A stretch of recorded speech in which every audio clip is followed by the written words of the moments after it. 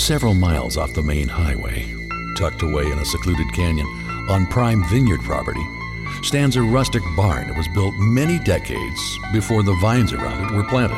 In that barn, a sophisticated broadcast and recording studio has been built. The barn also has a well-hidden root cellar stocked with many of the world's most exceptional wines, only to be shared with guests who secretly come to offer their insights and tell their stories. Sitting right here face-to-face with Michael Mondavi, the most incredible view, drinking incredible wines. Michael, thank you so much for taking the time to be a part of this broadcast of Grape Encounters. How valuable is the Mondavi name? I mean, I know that's a personal question, but... It's valuable when you want to get reservations at a restaurant. It's a burden when you want to have dinner for two, because the wine steward or the restaurant owner or the maitre d' wants to sit down with you and talk about wine all night. No good story about wine deserves to be bottled up. Last time I was up to visit you all, we had a great big Mexican feast.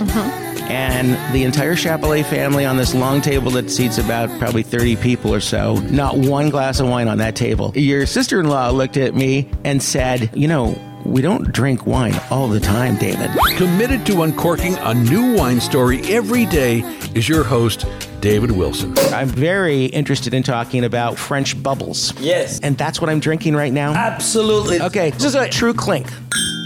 Oh, Ooh la la! We did not fake that. Did you feel the resonance, all of you listening? And then as you drink the wine, you're invaded by the power of the luscious velvet opulence of the wine. Oh my gosh. Do you feel it? I feel it. Do you sense it? I sense it. Is it all over you? It's not all over me. I'm wearing a bib. People sometimes say it's the wine talking. Everybody get this. There's no law. It doesn't exist. They say wine is a truth serum. It's a bunch of people who oftentimes are snobby and pretentious telling us that what a wine has to be for us to like it. And I say baloney. That's it. I'm sorry. I'm calling BS right now. You can do that. It's total BS. Which is why you'll never hear any fake news on Grape Encounters Radio. Sorry, Sarah. I'm getting off my pedestal now. I'm with you all the way on that one. I have never seen you rant like that. But I will add something to that comment you just made. Okay. And that is that I think some of that law that we use for wine comes from old world snobbishness. There are a lot of experts in the field who have studied wine based on old world models, Bordeaux and Burgundy, and they thumb their noses a little bit at kind of the flamboyance that we go out. Well, the good news is that by now, most of those old world people should be dead.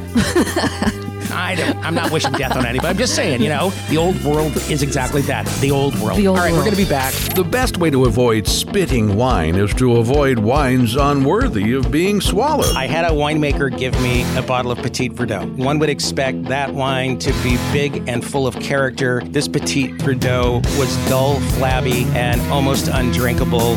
My glass and my wife's glass sat on the coffee table, and we cringed at the thought of finishing this bottle of wine and contemplated whether to dump it down the drain, and with a last-ditch effort, took a tiny bit of sugar, and I put it in the glass, and I stirred it around. Magic happened.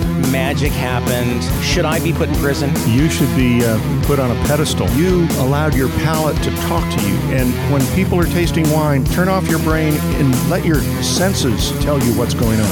Oh man, this smells great. Absolutely beautiful. All right, rate my wine. Oh man. Be truthful. Do you have a censor button? Why? It is absolutely, it was absolutely effing fantastic. Really? Yeah, it's really, really good. It's lush. I mean, a huge, lush mouthfeel. It's a complete wine from start to finish.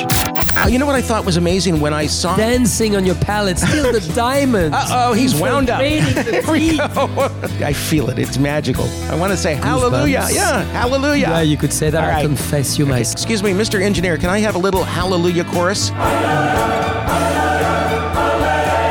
All right, here's your host, David Wilson.